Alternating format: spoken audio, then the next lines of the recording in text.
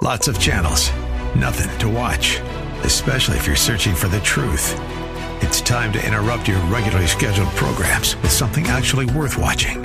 Salem News Channel. Straightforward, unfiltered, with in-depth insight and analysis from the greatest collection of conservative minds like Hugh Hewitt, Mike Gallagher, Sebastian Gorka, and more. Find truth. Watch 24/7 on snc.tv and on Local Now, Channel 525. Coming up this hour, we're going to talk all things Super Bowl, plus my good friend Dr. Curtis Sarter is going to come into the studio and talk a little bit about what this month means to him. That's all coming up next here on The Common Good.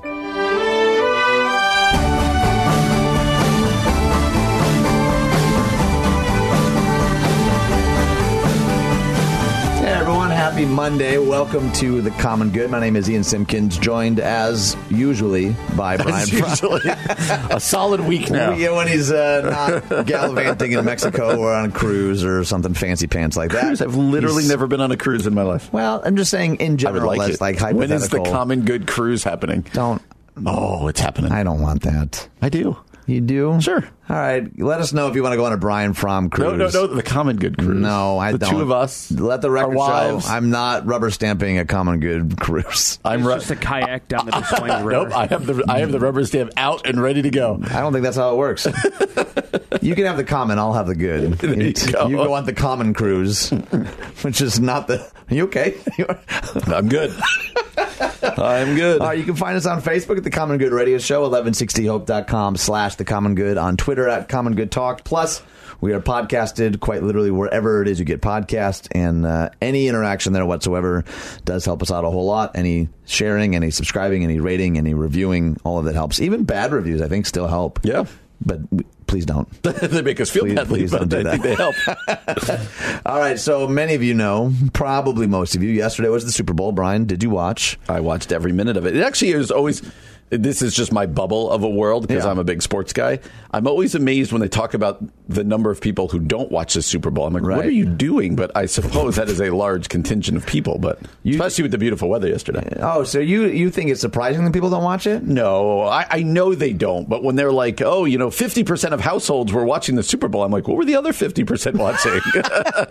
I mean, because in my world, everybody's watching the Super Bowl is what I'm saying. But you didn't really particularly care about either of the teams, though. No, but I would never have missed the Super Bowl. That's all I'm saying. And I get it. I get that people do. You don't watch World Cup, do you? I do. I don't watch soccer, but when the World Cup comes around, I'll watch big events like that. Okay, so for you, it's like...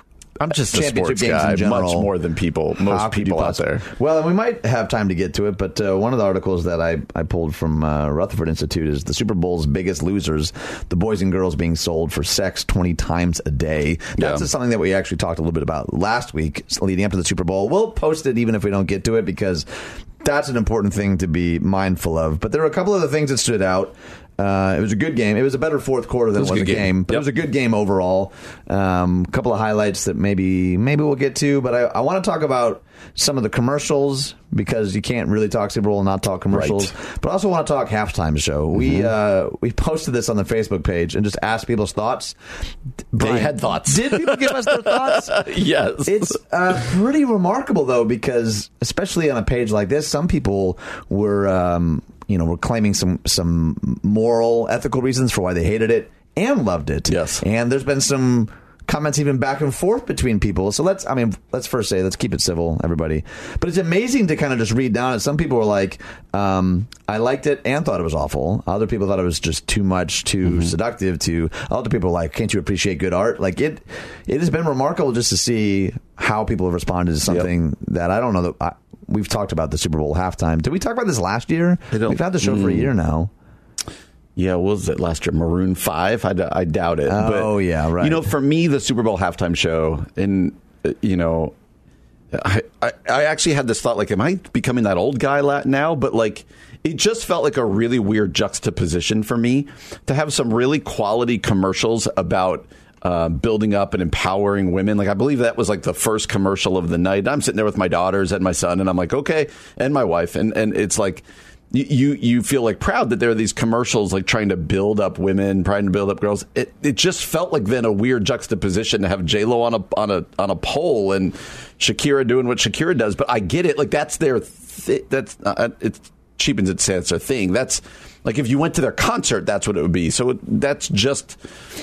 But I felt uncomfortable by it. Like I was sitting next to my son being like, should I be letting him watch this? And so it just felt it felt like a miss to me, even though like that's J-Lo, that's Shakira. They did their thing. They were good. Like it was a good show. It was energetic. It was Miami. It was all this stuff. It just felt like a weird juxtaposition for me again. So I don't think it was the scandal of all scandals, but I did feel like it was weird and a bit of a miss because of the other message that's trying to be portrayed. John Acuff, who's always says it funny. He's like, that felt like the fastest turn going from pole dance, like a J-Lo on a pole to the kid singing in front of her. Like that felt like a really, I think a lot of people felt that like, wow, that was kind of a whiplash. Yeah. Kurt Reamer on our page said, I didn't care for it. It's unnecessary to have such risque clothing. Alec Bramlett said, I thought the lip syncing was terrible and the choreography of the horn section was an abomination.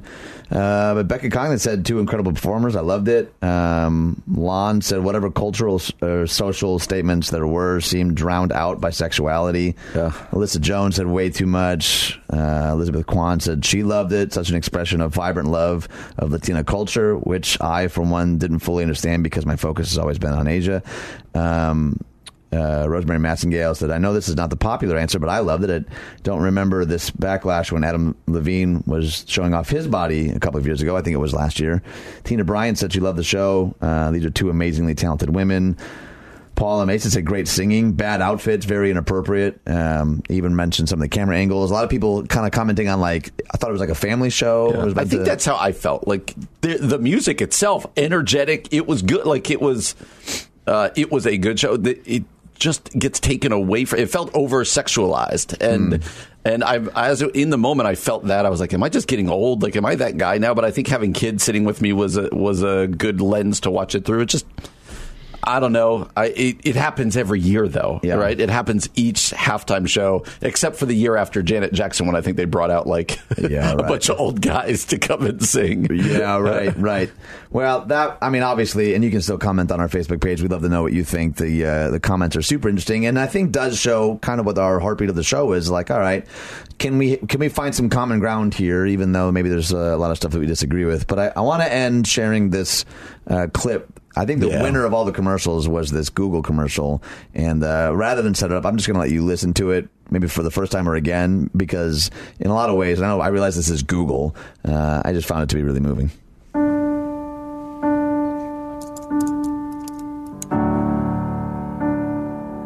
Hey, Google, show me photos of me and Loretta.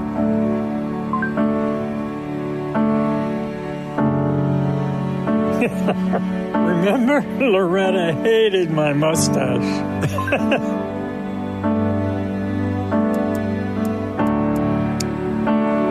Remember, Loretta loved going to Alaska and scallops. Show me photos from our anniversary. Remember, she always snorted when she laughed. Play our favorite movie.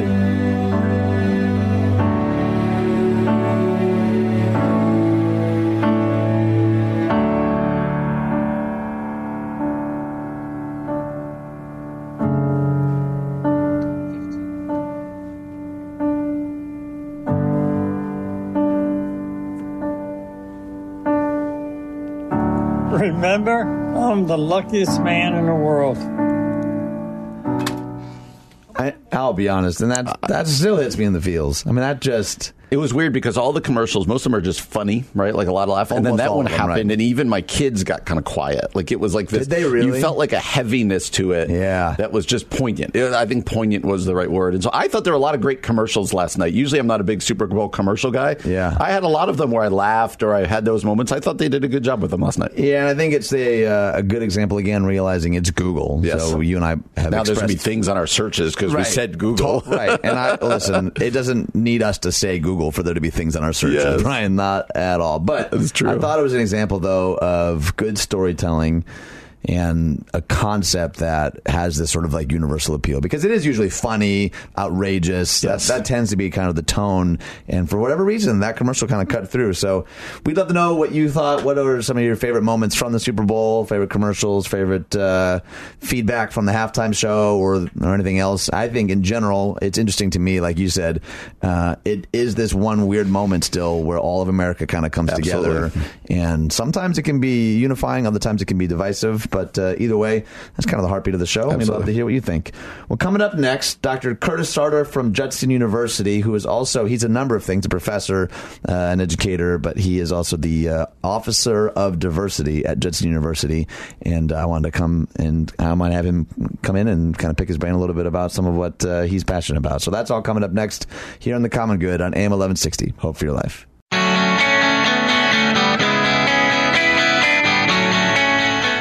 Hey friends, welcome back to The Common Good. My name is Ian Simpkins along with Brian Fromm. You can find us on Facebook, The Common Good Radio Show, 1160hope.com/The Common Good, on Twitter at Common Good Talk, and wherever it is you find podcasts, quality or otherwise, we'll let you be the judge of whether or not. Yeah, they exist, but no comment on the quality. But if you are a podcaster, any liking or subscribing, that does really help us out a whole lot. And Brian and I say this often. We enjoy conversation between the two of us, but our favorite part of the show is to have guests, especially guests in studio. And so, Dr. Sartor, thank you so much for joining us on the show today. Glad to be here. You've been on the show one time via the phone a year ago, more than a year ago. That's true, yes. I think that was our first week, actually. I remember this interview. That was good. Yes. You're right. So this has been a long time coming, and just by way of introduction, I'd love for you to introduce yourself to our audience, and you can be as personal or professional, as long-winded as you like. How would you introduce yourself to our Common Good audience? Well, first, I'm glad that you invited me back, even though we did pleasure. a telephone interview some time ago.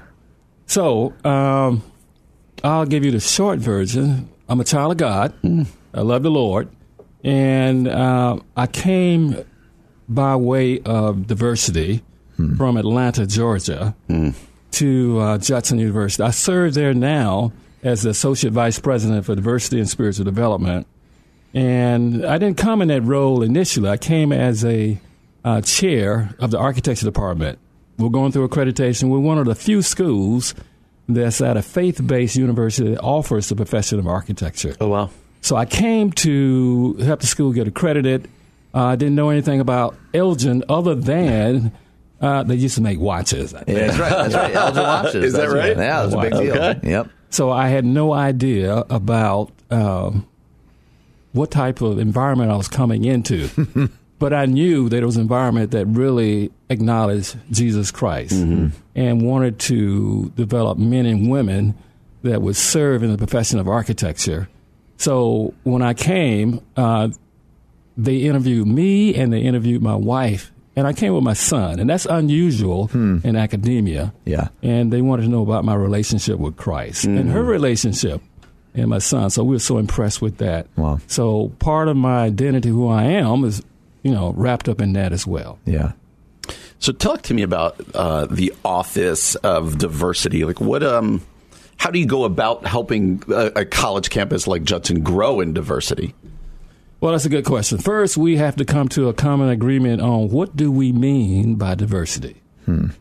And once that's defined and everyone is in agreement, then you can move forward and help attract the appropriate diversity that you're trying to seek. I think we talked a little bit off air about diversity being, most people think it's relegated to just race and ethnicity and gender, but there are other areas that diversity must address at the college level too.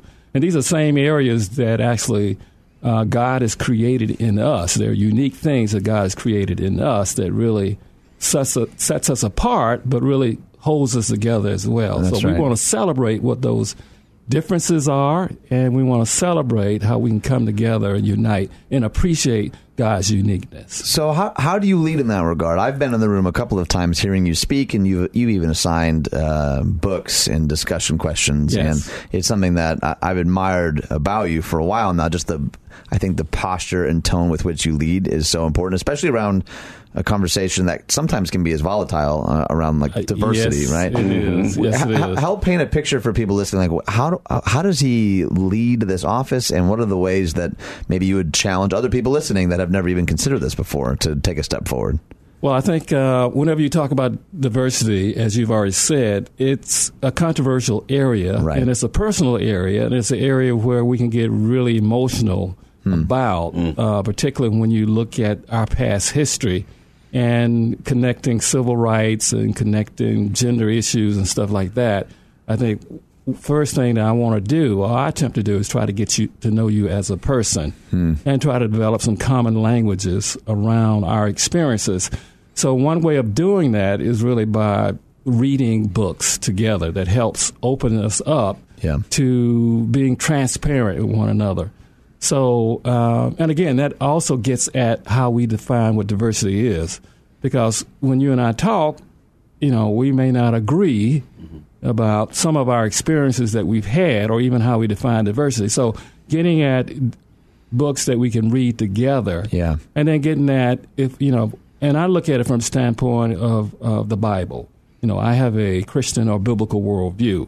And even in that, as you know, there are various differences that exist in terms of how we define a Christian worldview. Catholicism, Protestant. I'm a Baptist, just so you know. Cards on the table. And even at that, I'm a Southern Baptist. Right. Because that's different than, obviously, American Baptists and Anabaptists and other areas. So trying to getting to know who you are as a person, trying to connect the dots with things that are in common, and then, revealing ourselves through reading books. I think that really helps open you up. So that's great. One method that I attempt to use. It's a hard method because a lot of people nowadays don't like to read. Just tell me the story. Tell me the story. Let me listen to it. Yeah.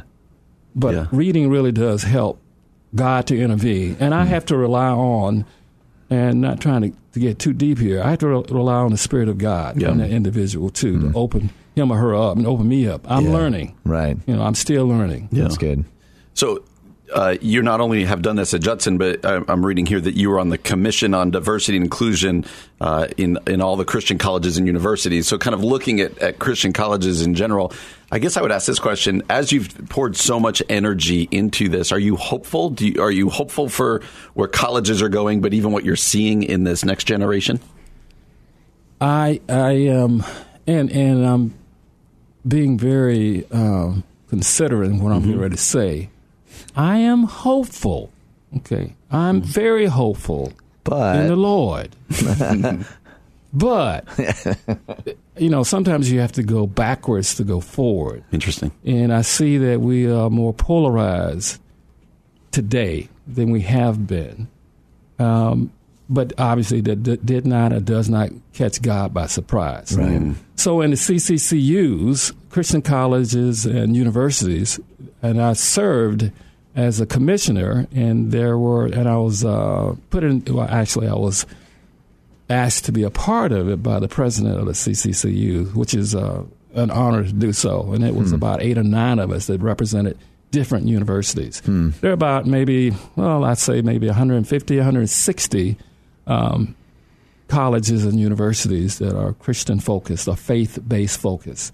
There are those that are, let's say, New York and Nyack College, which is a great college. Okay, it's one of the most diverse universities that exist.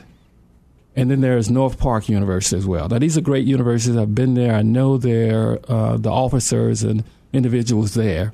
They're in the most diverse zip code in the United States, obviously the Chicago area. But how they define diversity is different than, let's say, Judson does. Right. So I'm hopeful in that I see the universities embrace different forms of diversity, have different strategies. But then there are some that choose to not embrace it from a biblical standpoint. Right. They go beyond or outside the biblical standpoint, and that causes me pause because that's not how we're not all in agreement on that. But I'm hopeful. Yeah. with a question mark. That's fair. That's a perfect segue. So coming up next, I want to ask you a little bit about how do we actually embrace biblical diversity? What do we do at a time where we seem so polarized? Plus, very recently, you just won an award that I want to ask you about. How did because, you know about that? I got That's some research. supposed to be a secret. That's all coming up next with Dr. Salter here on The Common Good on AM 1160. Hope for your life. Hey everyone, Ian Simpkins here, and after we had this marriage conference with Thrivent and 2 other local churches, it kind of piqued my interest to learn more about this organization. We had such a good response with them at the conference. I was kind of interested in seeing what else they did, and so they actually provided me with this list of like 12 or 13 different topics that they offer free workshops for people that want to be wise with money and live generously. And the thing that was crazy is that each of these topics were things that people in my church were actually asking me, things that I didn't really know how to talk about. And so they offered numerous free workshops for the people in our church to help them be wise with money and to live generously. And let me tell you, it was this really beautiful sort of no strings attached kind of a, we want to help you do this better. And that was kind of the continuation of my relationship with Thrivent and being really grateful for the ways that they were coming alongside us and the local churches around us. And if you're interested at all in learning more, I cannot encourage you enough to head to Thrivent.com today.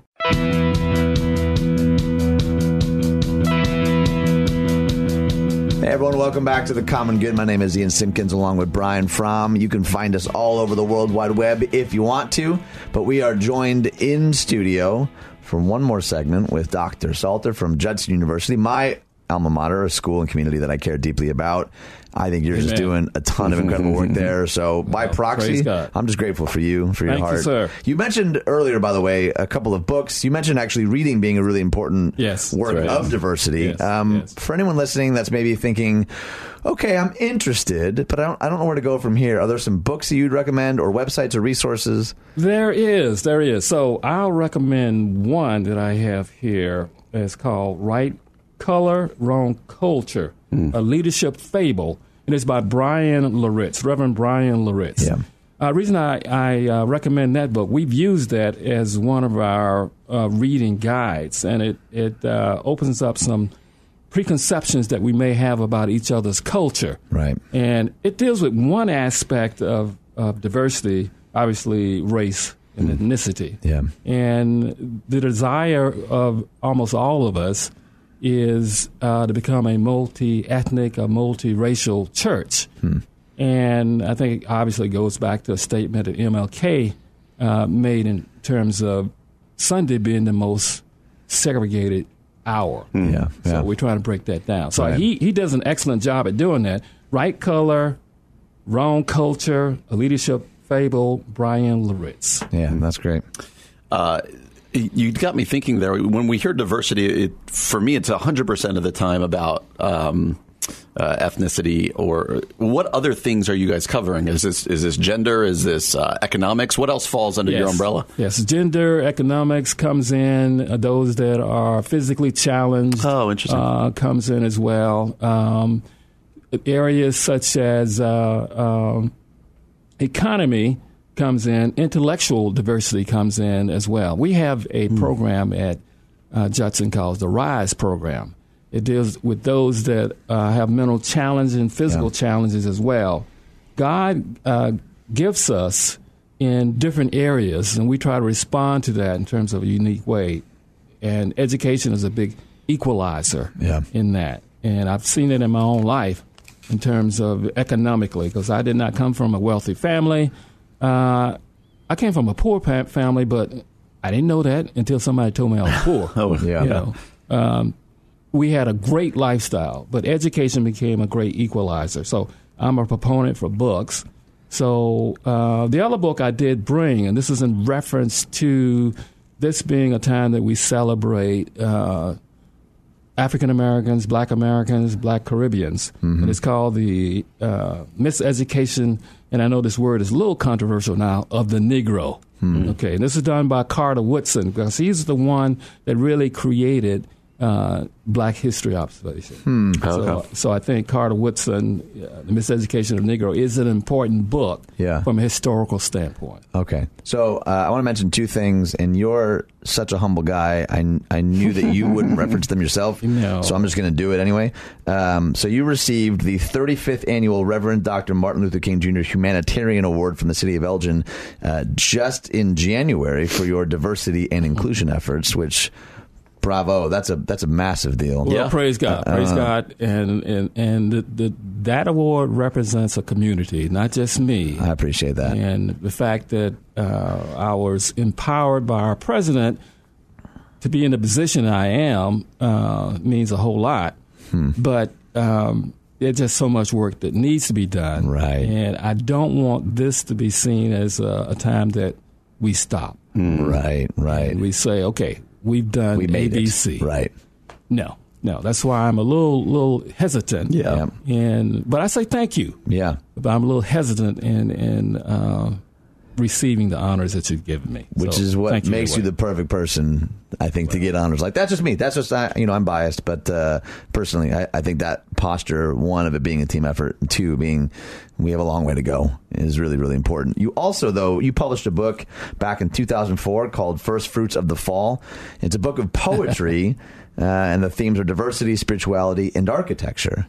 Yes. And I've actually heard some of your poetry, and it's phenomenal. The question I want to ask is, what role does poetry and artistry have in the work that you're doing?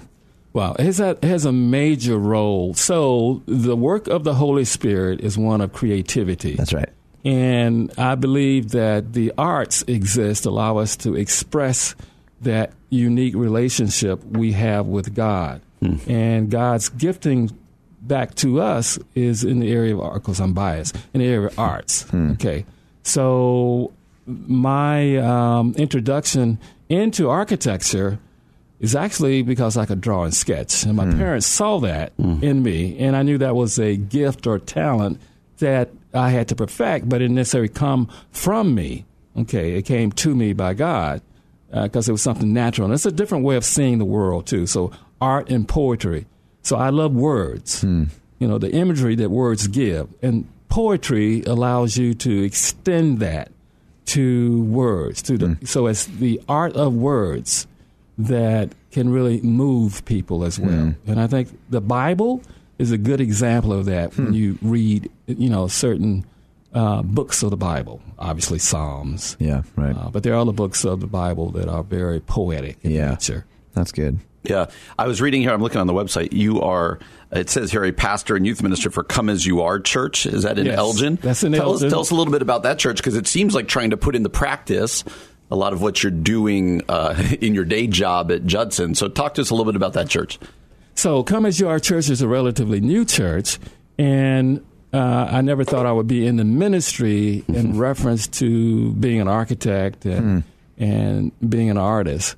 But the pastor that I served there saw, I guess, the gift that God had in me and in my wife, and asked us to be a part of the church. Yeah. So Come As You Are really ministers to the homeless. Matter of fact, we take everyone in our church out for a meal. I love that. Every Sunday. I love Everybody that. says, how do you do that? Well, it's God, obviously. Yeah. It takes money to do that, so God always has supplied us to do that. So we work with the homeless, and we also minister to the senior citizens as well. Yeah. So at least 2 Saturdays a week, we're over at Wayside Center. Awesome. We deal with ads, so we help the homeless.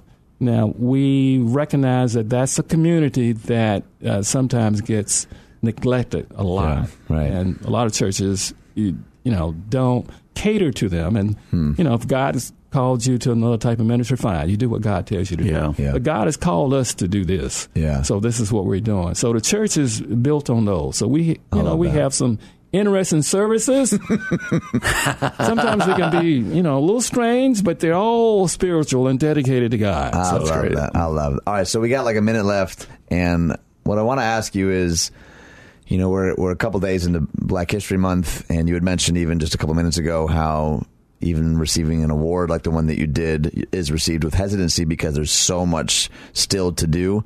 In just the minute or so that we have left, would you give a word of hope or a word of challenge to anyone listening who maybe is encouraged or even maybe frustrated by the conversation or anywhere in between? What word of hope or challenge would you give to them?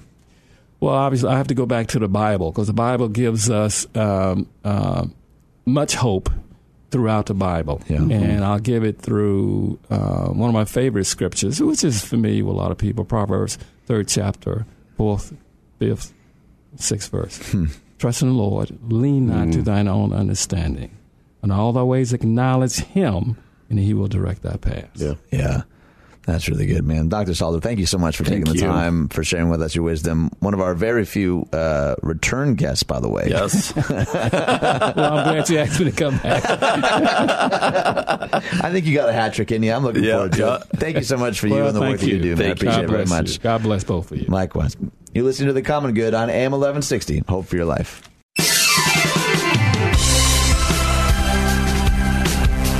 Hey, friends, welcome back to The Common Good on the Mondayest of Mondays. Well, that's not totally true. The sun was shining. 55 degrees yesterday. I mean, that was a day. I walked my dog, and there were dogs everywhere. Everyone was out of their house. Did people seem like genuinely happier at church?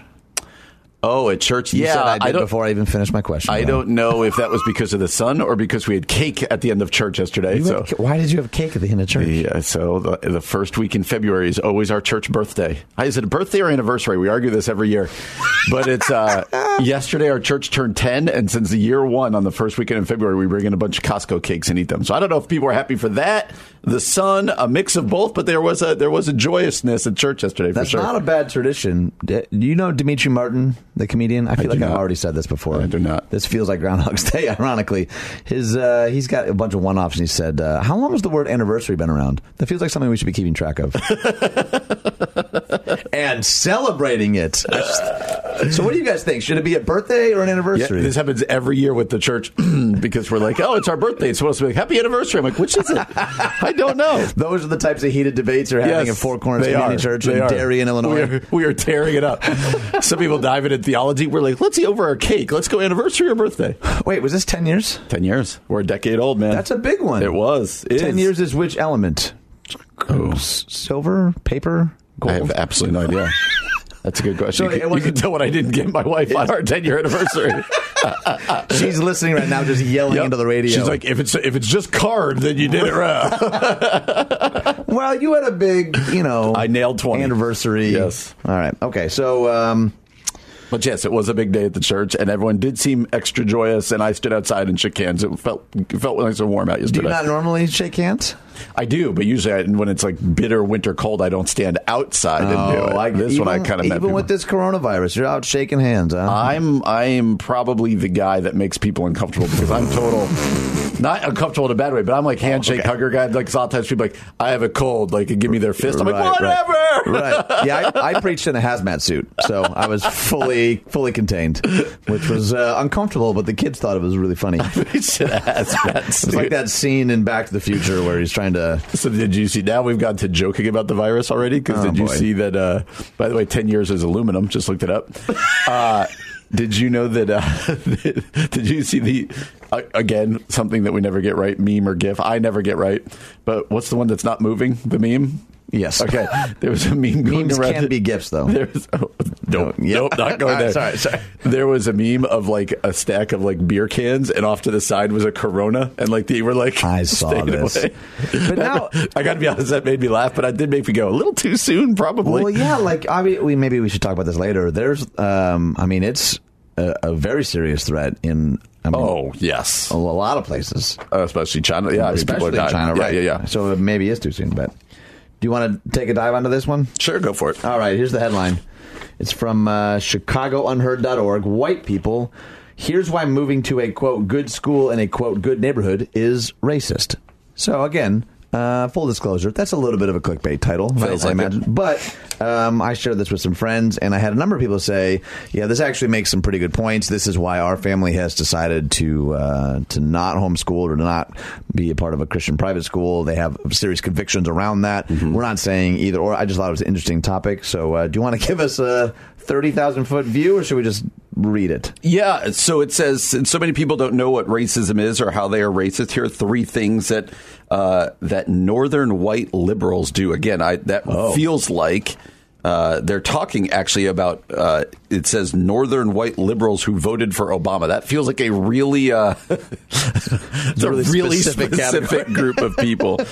They say, 1, engage in white flight.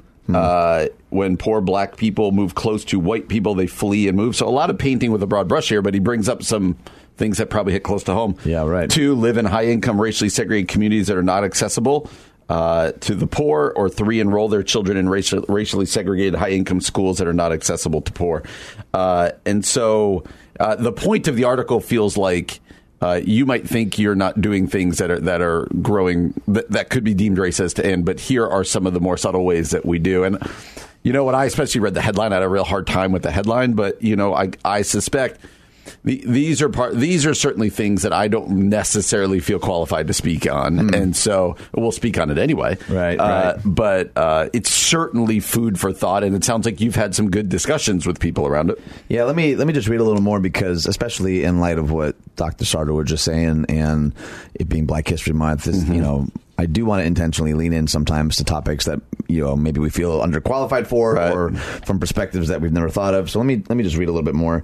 One of the main ways that racism is enacted personally and systematically is through housing. We are all familiar with the whites only signs from the chapter in the social studies book that talks about civil rights. But today, just because a community no longer has a whites only sign out front doesn't mean that community allows black people to live there. I can hear my friends asking, Sharonda, are you really saying that me moving to a good neighborhood with good schools is more racist than being a member of the KKK? Well, yeah, that is what I'm saying. So obviously, this is a difficult topic. But just because your community doesn't have a no blacks allowed sign doesn't mean that you aren't living in a no blacks allowed community. Racism is about the actions or inactions that you take that hurt black folks and unfairly benefit white people. When it comes to economic inequality between black and white people, there are no bigger obstacles than housing and schools. In America, the housing you live in largely determines your access to schools. The history of racist racist redlining and housing continues to determine opportunity for children today, whether it be in health effects due to higher temperatures and fewer trees in once redlined neighborhoods, or lower test scores and fewer academic opportunities in low-income schools. And so this is how the article sort of challenges. The headline is, here's how to be anti-racist no matter where you live. So if you really want to honor the legacy of Dr. Martin Luther King Jr., instead of being nice to a black person, work in your community and school to remove the no blacks allowed barriers. What does that look like? It means ending the practice of residency checks in suburban districts, which are used more often against low-income people of color. It's time to stop criminalizing people, often black mothers, who are seeking better opportunities for their children. It means supporting cross-district enrollment so that students who want to attend schools outside their neighborhood can do so. Take Metco, which allows Boston students to voluntarily transfer to surrounding predominantly white school districts. Research shows Metco has boosted high school graduation and college enrollment for participating Boston students of color 30% higher than the rates achieved by Boston students in traditional public and charter schools. So again, having just sort of admitted this is not necessarily a conversation you're maybe comfortable with or have had before. What do you think? It's an interesting topic because one, as a parent, I feel like one of the takeaways for me is, like, if I could speak to this author, I'd just be like, what do you want me to do with my children, particularly? Right. So that would be one, because, I want to give my kids, the best of everything. 2, I would be really interesting to have somebody who's really smart to help me learn more about this cross-district transferring, because it seems like, that would... How do you choose, like the school in our neighborhood? It's a certain size, right? And so it's a very local school. You got to live in that community. And if there's more and more kids coming, then how do you figure that out? I don't know the answer to that. I'm not saying it's a bad thing. It actually sounds really interesting. Yeah. I don't know how you regulate that, though, and be like, well, this one, who do you choose gets to go to this school versus that school if it's in your neighborhood? I'm just more naive to it than not. This is pretty... maybe the point of the article is that it makes me uncomfortable as I read it. Like, maybe that was her point a little bit. Yeah. Because some of it's like, gosh, like, okay, that's worse than me being in the KKK. Like, that feels like a crazy statement to me, but I'm thinking that's the point. Well, maybe this is a conversation we can have later this month in particular, but I'll just end with this because it quotes. It says a lot of people like to quote from Dr. King during this month, but will often not quote from a 1967 speech in which he observed, "The problems of racial injustice and economic injustice cannot be solved without a radical redistribution of political and economic power." I would love to put a pin in that and tackle that a little bit later because, again, the redistribution of political and economic power is not anything that you and I are, I think, well-versed in. No. But it's certainly something that I want to say, okay, I don't know that I've given that enough thought, and I want to lean in a little bit more. And I would say for me, really fast, I don't give a lot of thought even to what is best for the cause. I unashamedly say often my thought is, what is best for my children? What am I going to do for my family and my kids? And I think one of the calls of this article is to think bigger than that. Yeah, agreed. Well, coming up next, I want to talk about Demi Lovato because she's been in the news a lot lately, particularly around conversations regarding her faith and struggle throughout the last few years. We're going to talk about that coming up next here on The Common Good, AM 1160. Hope for your life.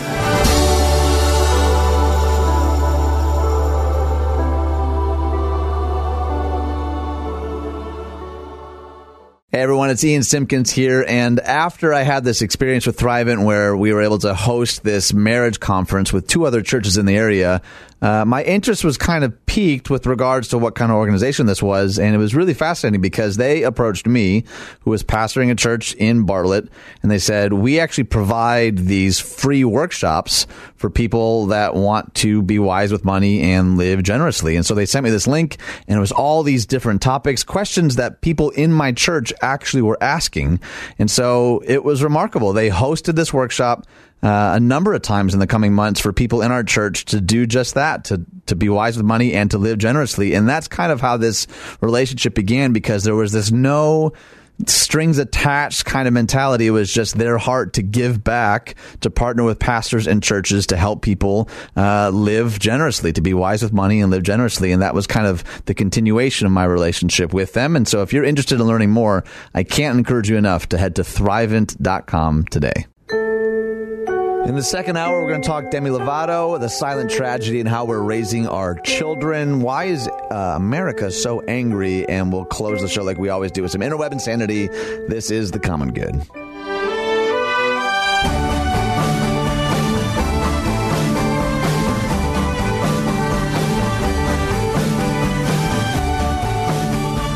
Welcome to Hour 2 of The Common Good. My name is still Ian Simpkins, joined as usually by Brian Fromm. I'm going to keep using that usually, if that's okay. Until I'm here a couple weeks. That's right. I'll believe it when I see it. You can find us on Facebook if you want, The Common Good Radio Show. On Twitter at Common Good Talk. Also, we're podcasted wherever it is you get podcasts.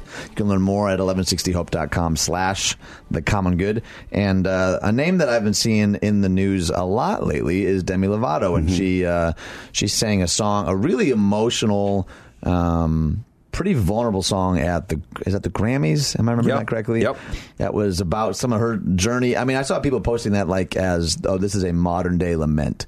There's something very honest. She struggled to even really get through it. And then at the Super Bowl, you had mentioned, did your kids watch the whole game, by the way? Yeah, they did last night. Did that impact them at all, the national anthem? I think they both, I don't know about impact, but all my kids were like, that was really good. They sensed, I had a bad dad moment. We had lots of, sorry, this is off the subject of Demi Lovato. We did, I gave them each bowls of M&Ms, and we used them to bet throughout the game, so you could bet with each other with M&Ms. I don't think it was fun. I'm joking that it was bad. And the first bet was the over-under of 2 minutes on the national anthem. And so they were more into the timing of the national anthem than they were the actual national anthem. So you were finding any reason to bet all game long. Yeah. flipping the coin. It's going to be heads or tails. It kind of petered out by after halftime. But okay. But she was under 2 minutes. But anyway, everyone, my kids and my wife and I were all like, well, that was really good. Like, it was a pretty straightforward national anthem where she sung. She just has such a gorgeous voice, and so it really was beautiful. Well, so the reason I've been seeing her a lot, at least in Christian streams, is that she's been talking a good deal about her relationship with God. She did an interview last week with Zane Lowe on Apple Music Beats 1 when she talked a little bit about how God has helped her through her most difficult seasons of life. Here's what she said. When I'm going through a rough time, I look toward the future for hope to change perspective on things. When I go through something difficult, I stop and think, why is God putting me through this? Sometimes it doesn't make sense in that moment, which is a fairly wise perspective, I think, to be honest. And it's a topic that you and I have talked a good deal about. But for whatever reason, when there's superstars that have that kind of wherewithal, there is some gravity to it. And people end up talking about it. And I'd be curious to know, just even based on that small response, what are kind of your feelings about some of our general posturing towards celebrities and when they talk about difficulty or their faith? Why does that resonate with us? Yeah, I think, for one, when you hear a celebrity talk about their struggles, a lot of times I forget that they ever have struggles, right? Even though we see them and they're kind of out there, you're kind of like, well, you got all the money you could want, you got a fame, you've got a claim, you've got the things that a lot of us are searching for, and so to hear even somebody of a nature of a celebrity within our culture acknowledge their need and longing for something greater and something more. I know last week you used that Jim Carrey quote about hoping everybody gets all their dreams or all the money they could, because then they'll realize that something's still missing. Yeah. I think he literally said it's not the answer. Yeah. And so to hear someone like Demi Lovato, and I know we know all too well that a lot of the celebrities really struggle with things, but to hear her acknowledge like there's something missing that really in her searching, that it feels like only God could really answer or be, the solution's the wrong word, but maybe answer is just the right word, that only God could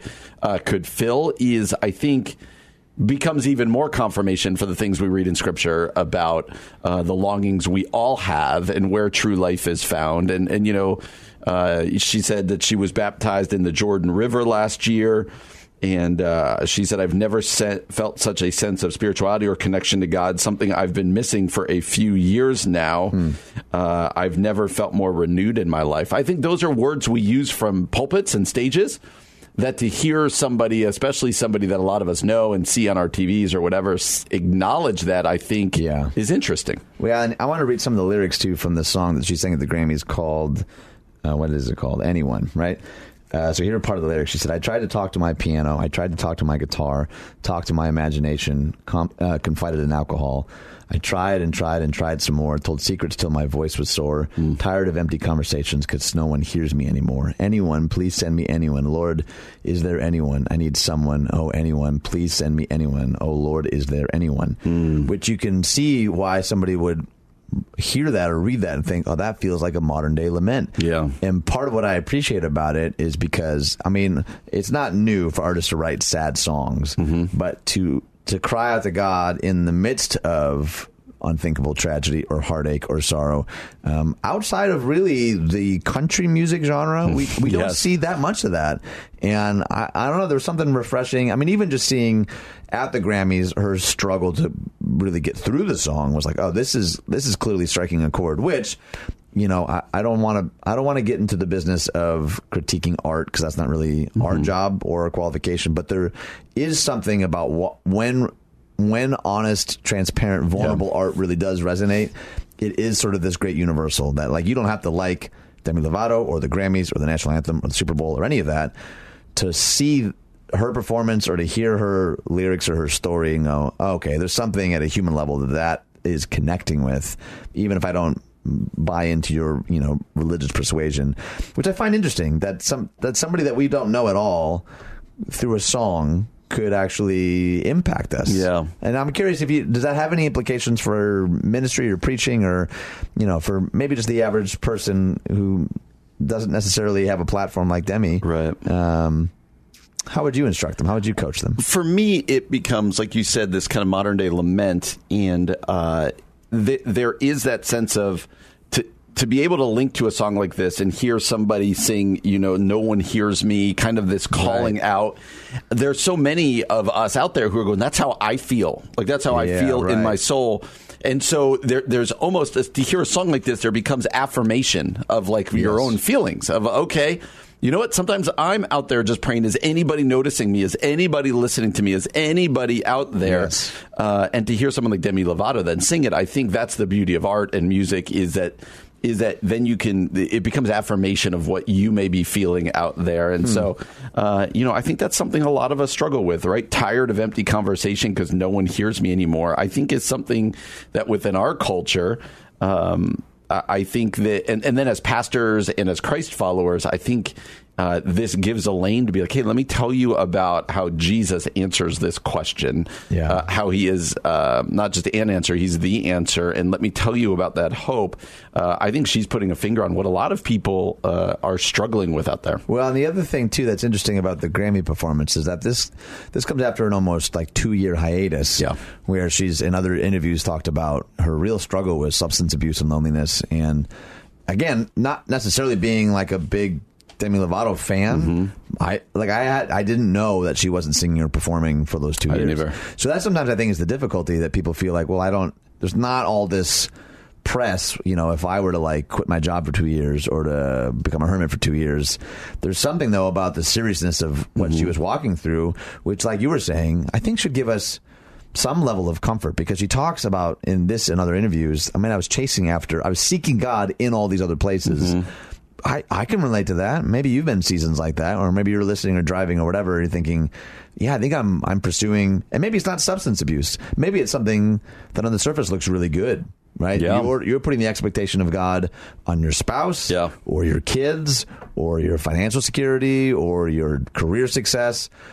And a lot of those things will satisfy for a while, but eventually they crumble, right? And that is the point of, like you said, so many of us, we all fill our needs with whatever it is. Alcohol abuse and drug abuse might be the headliner, but she was searching for something tangible, and we all are doing that, right? For some it's money, for some it's like you said, acclaim or accomplishment. For others it's drugs and alcohol, whatever it is. Right. And this is a walking example of what we all preach all the time about our need for Jesus, and that only he can fill this void that we're all searching for. And so again, it's an open door. It's a window into how the gospel is still good news within our culture as well. That's good, man. All right, well, coming up next, here's the headline, A Silent Tragedy in How We Are Raising Our Children. We're going to talk about this very interesting article coming up next here on The Common Good on AM 1160. Hope for your life.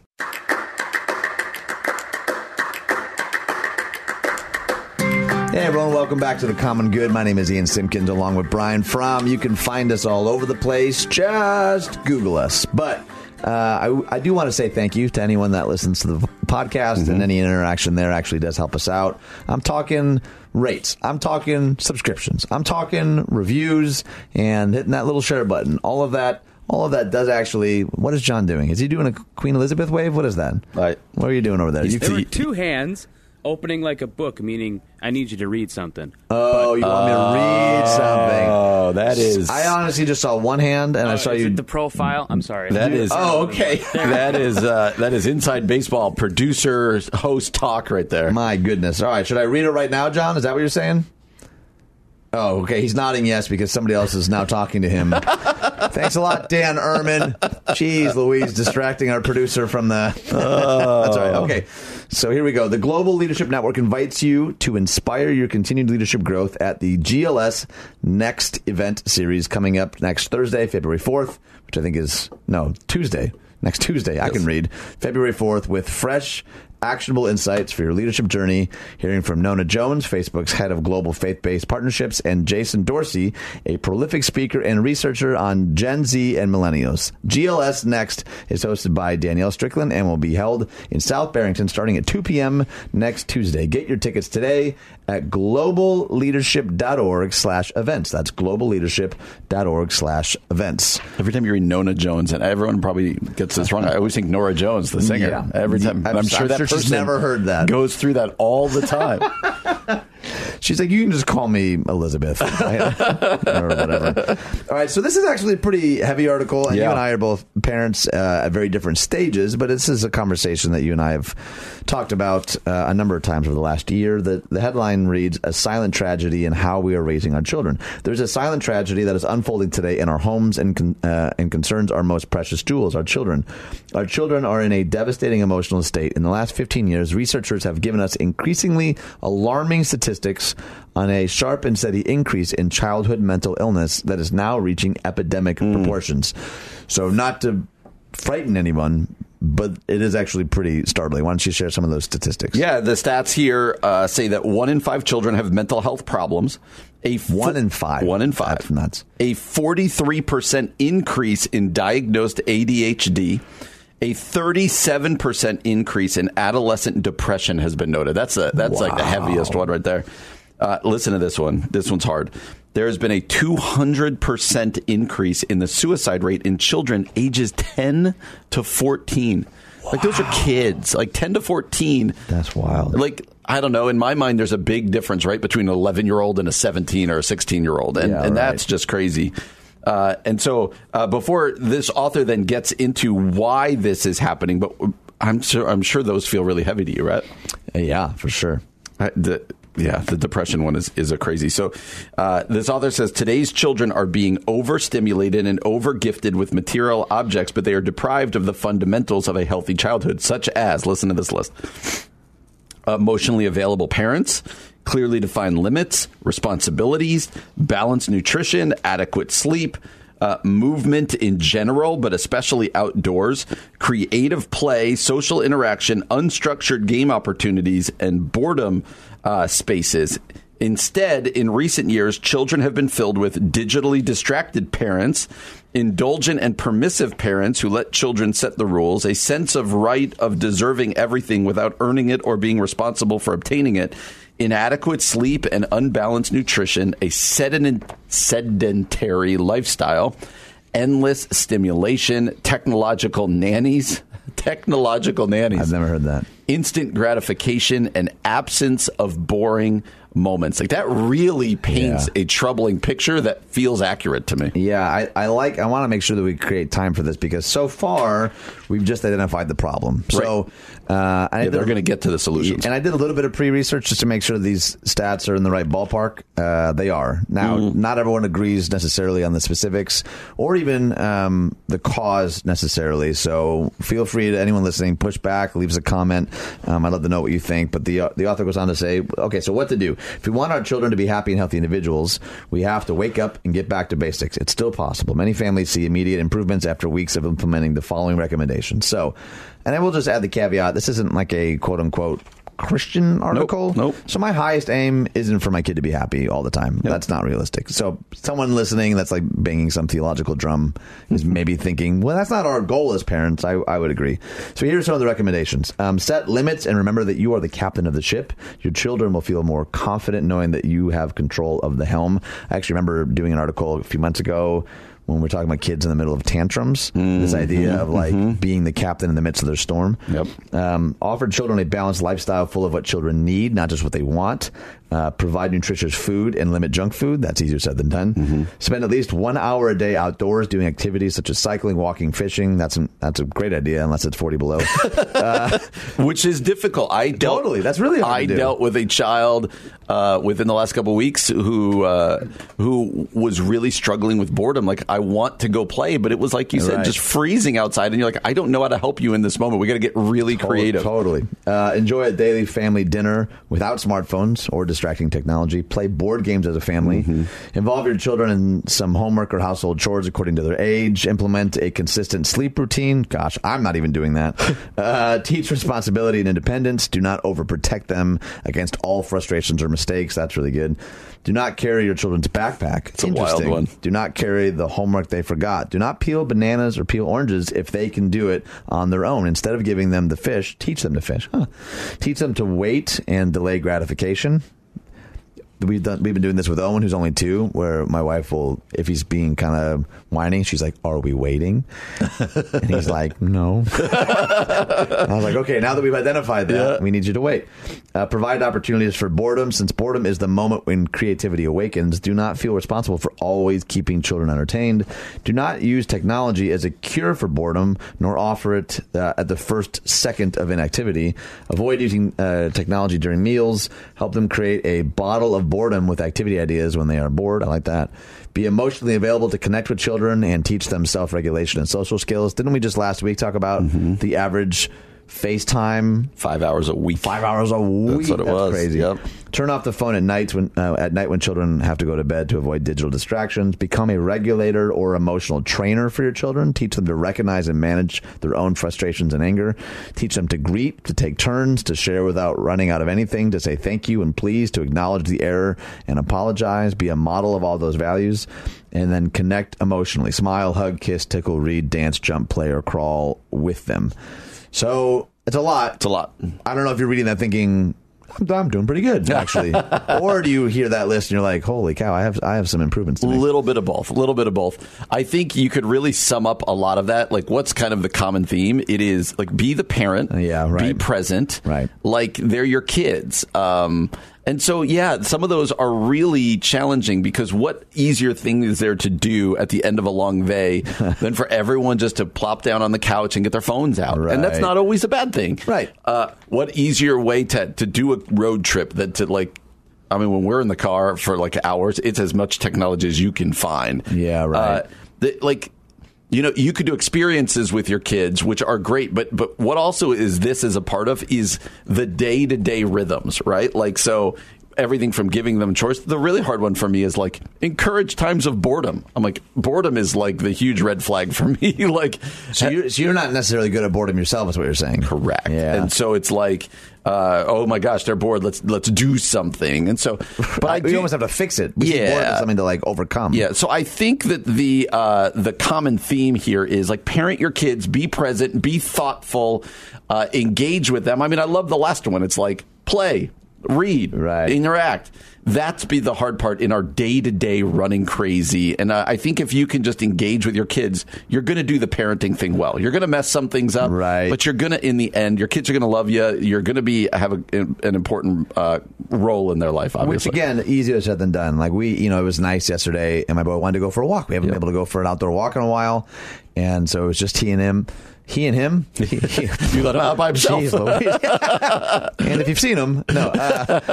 And we were walking for a while, and I was amazed at how quickly I was tempted to like pull out my phone. Yeah, like I'm just going for like a level. The sun's shining for the first time in 40 years, and I'm like, oh man, I'm just me and my boy. Like, I wonder what's going on Facebook. Like, fighting that urge even as the adult can be really hard. I do that all the time, and it's the unimportant things, right? Like, oh, let me quickly hit Facebook, let me hit Twitter, and you're like, I get it. Like, nothing's changed in the last 5 minutes. Right. All right, coming up next, in an angry America, a new remedy emerges, and that remedy might surprise you. We're going to talk about this article coming up next here on The Common Good on AM 1160. Hope for your life.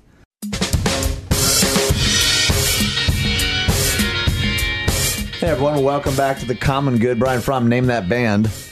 Modest Mouse. Am I right? Yes, you're right. Nice. Yay me. Oh, it took only 13 months. I'll get it wrong next time too, but I feel good about that one. No, I think you're on a roll now. I'll try to get in a year from here. Except that if you say anything, you know that every time you ask that question, unless it's like Bon Jovi or Bruce Springsteen or someone, I'm going to guess Modest Mouse. Okay, so let's come back to this. You said, unless it's Bon Jovi, Bruce Springsteen, or someone like that. Yeah, who else lives in that ellipses of yours?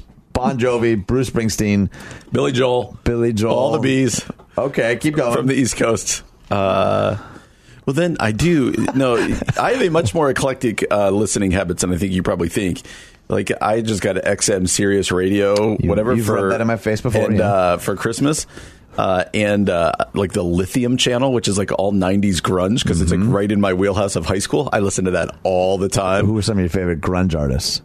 Oh, like I will enjoy a good Pearl Jam or Nirvana. Like I will. How dare you say Pearl Jam before Nirvana?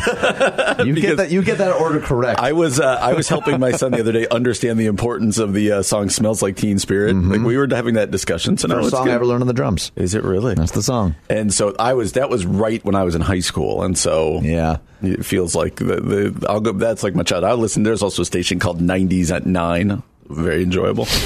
So yes, are they sponsors of the show? No. But then the Billy Joel channel. That is that one is a good one too. We have talked about that before. Going back to old Christian songs, though, I was not surprisingly. This happened to Chick-fil-A the other day. And have you ever noticed at Chick-fil-A when you like go into the bathroom or something where you can hear the music? It's just old like. Christian songs that we grew up in, but with no words. Yeah, that's the whole building. That's how often. You can't hear it. So I went in, and all of a sudden I'm in the bathroom, like, that's Shine by Newsboys, but like instrumental. I'm just imagining someone washing their hands, and then from the stall, you're like, make them wonder what you got. Make them wish that they were not on the outside looking. I'm back in junior. I'm like, yes, Shine. Yeah, that is uncomfortable. This took a real turn. It was really funny. I was trying to get us to anger to set up this article. You have something we can get angry about? Grunge music. The whole point was to make you angry. True. Oh, sorry. John's giving me the hand signal that I have to. Speaking of anger. Yeah, right. Perfect transition. Again, my vision's so bad. I'm going to try and describe this via words. Yes. He's trying to make the motion of two hands like opening a book. Yes. But it just looks like one weird curved hand doing like a Queen Elizabeth wave. But like the backwards way. What is happening to John in the booth? Someone go check on him because he doesn't seem like he's okay. All right. Are you ready for this? I'm ready. The new year is underway, and our friends at In Touch Ministries want to bless you, yes, you, with a complimentary... Did you get that? Complimentary, yes. You've been practicing all weekend. I have, yep. Complimentary wall calendar called Blessed to be the Church, featuring Charles Stanley's original photography of churches around the world. An inspirational Bible verse from Jesus' Sermon on the Mount and motivational quote from Dr. Stanley accompany each photo. Get yours today, absolutely free at 1160hope.com/contest. Plus, everyone who signs up will be entered to win a copy of the Charles Stanley Life Principles Bible. So sign up today at 1160hope.com/contest. I will... Oh... Still so weird every time. Who's the money for? I do also want to say, I don't know that the point of the Sermon on the Mount was to be motivational. But it can still provide motivation. It still can. I just think it's... We'll circle back to that. Okay. I don't think we will. Speaking of anger, here's I teased it up a little bit earlier. In an angry America, a new remedy emerges, and that is compassion. Why don't you tell us what's going on here? So it says defined as the ability to notice suffering. They're talking about suffering in the beginning part of here. As the head of a big city's hospital emergency department, this person, Susan O'Mara, is the one talking here. She says, defined as the ability to notice suffering in ourselves and others, and then the desire to take action to alleviate it. Compassion has become the buzzword for an angry nation. It is increasingly being held up by neuroscientists, corporations, business schools, and psychologists as a concrete, powerful health strategy and a successful business model. Experts say this shift is the result of new research showing compassion's impact, as well as an urgent desire to addressing rising rates of depression and anxiety among young people and a steep climb of rates of suicide among all ages. The idea that it's good to be compassionate to yourself or someone else is obviously not new, but these uber-studied emerging methods are very deliberate, part of a generation of neuroscience and genetic research into how the brain and body interact and how relations with others have an impact on our health. The research looks at how compassion influences everything from the length of your life to how much you contribute to your employer's bottom line. And so it's holding up. We all know that we live in a country. We all have to talk about it, that it's angry, that it's isolated, it's this net. And actually holding up compassion, not just as the remedy for anger, but actually as the remedy to your own health and all sorts of different things about your business and everything, that the answer is compassion. I think that is interesting. It goes on to say, a group at the University of Helsinki studying compassion at work asks employers to run through a checklist about their employees. Am I showing interest, understanding, respect, fairness, offering the person a sense of control? The focus on compassion comes more than a decade after the explosion in the U.S. of mindfulness, practices focused on attention, awareness, and breathing. Health experts say compassion is the next phase, kind of a mindfulness 2.0. Stanford University neurosurgery professor James Doty, whose 2016 best-selling memoir about compassion became the subject of a hit Korean pop song, said the compassion center he runs was the only one of its kind when it opened 12 years ago. Now, he said, he has research collaborations worldwide. Millions of dollars are being given to support this research. Compassion is no longer a soft science. In fact, later in the article, it says nearly 100,000 people signed up for a 10-day online compassion challenge launched this month by popular Washington area meditation and mindfulness author and teacher Tara Brach. Which I think is interesting because compassion does tend to get sort of lumped into the soft skills, soft sciences category. It's like, yeah, if you have the bandwidth, be compassionate, but it's really ultimately about the bottom line or climbing the rung or throwing an elbow. And I'm wondering, one, are you surprised by any of this? Two, what are the potential results of like a quote-unquote trend of compassion? Yeah, I am a little surprised about the link. I'd never considered that there'd be a link between an increase in compassion and the bottom line of a business or anything like that. Like, obviously, in dealing with the anger of our culture, loneliness of our culture, things that people are dealing with, compassion goes a long way towards addressing those. But when you start talking about your own health, like if you, Ian, become a more compassionate person, it's going to have a positive effect on your own health. I wouldn't have known that. And then hey, if you're a boss and you could grow a compassionate culture within your company, that it's actually going to help your bottom line. I think being able to monetize compassion, that I never considered that as an avenue. And listen to Joan Brown Campbell, a minister and interfaith activist who has been involved with pro-compassion campaigns for decades. Are there anti-compassion campaigns? There are probably campaigns that are not compassionate. Good point. They might not call themselves anti-compassion. It's not great branding, but yeah, some might see them as such. Says compassion is a very hard word. Some see being compassionate as easygoing, not challenging. For many, compassion seems not risky enough. It's not something you wake up and say, I think I'll be compassionate. Compassion, though, is a way of living in a diverse world. And I think that's a good point, though. That's often why it gets categorized as sort of a soft skill or soft science. Like, compassion just means being like cool with the flow. And part of what the article is saying is, no, it needs to be less implicit and more explicit. What are the ways that we can actively be engaging and bringing like real compassion into, whatever environment we might live in? I think that's a pretty interesting challenge. And I guess one thing it speaks to is that we're probably not naturally compassionate. That we're having to work at it in this way, and there's need to be intentional campaigns and intentional teaching. Probably speaks to the fact that left to our own devices, we are not naturally compassionate people, which I do think we see all around us. Which, again, there's probably plenty of people listening thinking, I'm naturally compassionate. Right. And maybe that's part of the takeaway. If you find that you are someone who is naturally inclined this way, help us get better. Yes. The rest of us maybe that aren't. Like, I think that part of what we're finding, and this is really what I love, too, because so much of what we're reading in this article sounds like Jesus. And sometimes I find that there can be additional motivation if you're skeptical of the way of Jesus or living like Jesus, being an apprentice or disciple of Jesus. But you find that there's actually like neuroscience to back up the benefits.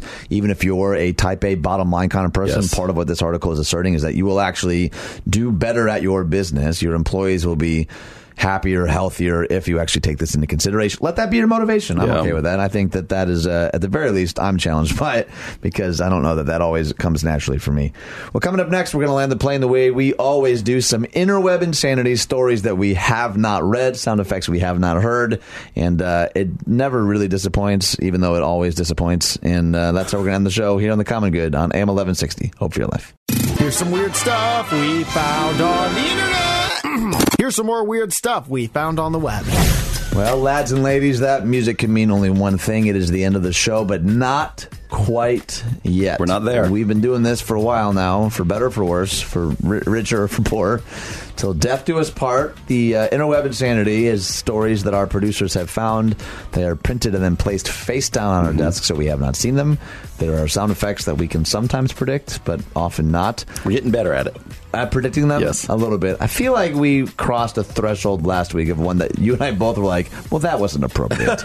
There was that moment. I can't remember what it was, but I remember it being there for sure. Ooh, there you go.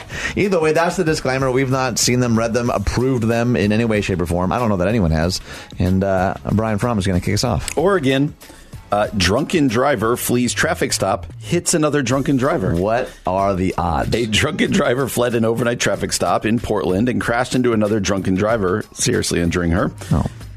Jacavis Pascal was jailed on suspicion of charges including intoxicated driving. He had a blood alcohol content of 0.14, which is nearly twice the legal limit. Yeah, that's too much. Pascal hit Margita Jefferson, who suffered serious injuries but is expected to survive. She had a blood alcohol content of 0.12. An officer initially stopped Pascal. As the officer walked to Pascal, he drove away. The officer chose not to pursue. Police said other officers saw Pascal's 2007 Chevy Impala traveling at a high rate of speed, and he then crashed into Jefferson's 1993 Mercury Sable. Newsflash, you can't drink and then come to work. You're not airline pilots. Yeah, We've had that one a few times. Good. Is that a sermon illustration? Probably. If you had to preach on that story right now, what's the sermon?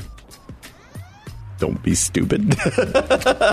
Four Corners Community Church in Darien, Illinois. It's something about, not acknowledging your sin, but fleeing, just trying to hide you're it. going the fleeing route. Hide it. I'm going with hide it. Okay. The Bible does tell us to flee. That's in other places. To flee. Well, okay. So Canada, here we go. Police dog nabs break-in suspect attempting to hide in doghouse. A vehicle prowling and home break-in suspect found himself literally in the doghouse prior to his arrest Friday morning.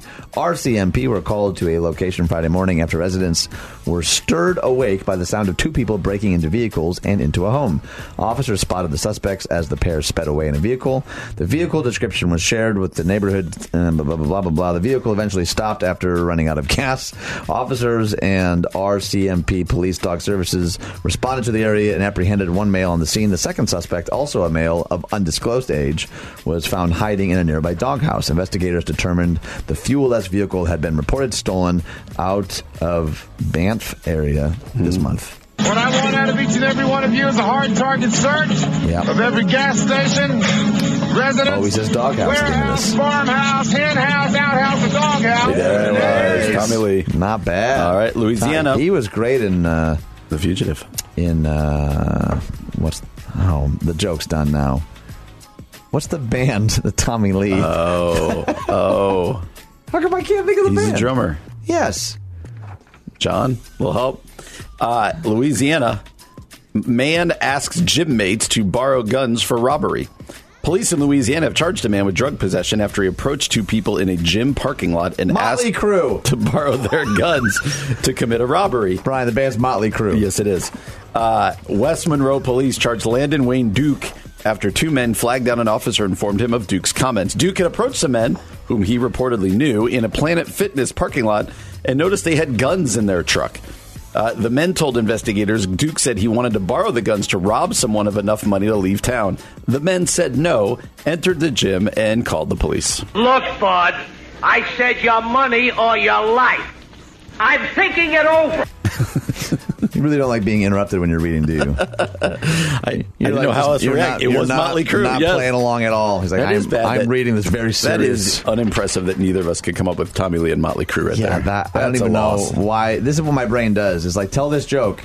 And then the other part of my brain goes, but we don't know the name of the band. And but the keep first going. Part of my brain says, go for it anyway. Too late now. It'll come to you. That's kind of my preaching in a nutshell. All right, Australia. Man riding horse stopped by police for using phone. A man using a mobile phone while horse riding has faced court because he didn't have a hands-free device fitted to the animal. I don't know why I find this so funny. The man was riding along a rural road, traveling at an estimated speed of 10 kilometers an hour and holding a mobile phone to his ear when police stopped him.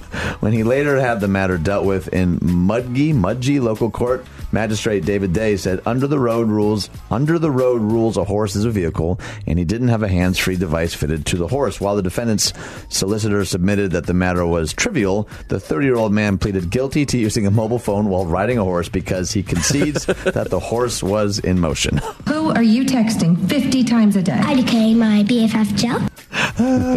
That's unfortunate. That is funny. Last one, Nevada. Costumed Minnie Mouse pummels Vegas security guard in wild beatdown. Oh, gosh. You don't see this on Disney+. No, you do not. A woman dressed as Minnie Mouse got into a wild brawl on the Las Vegas Strip, caught on a now viral video. Minnie quickly lost her head, at least from her Disney costume, as she repeatedly threw haymakers at a red-headed woman wearing a jacket with security on the back. At least one of her wild punches hit her partner, Mickey Mouse, as he tried to intervene in the ferocious-looking attack seen in a video viewed more than 4.5 million times.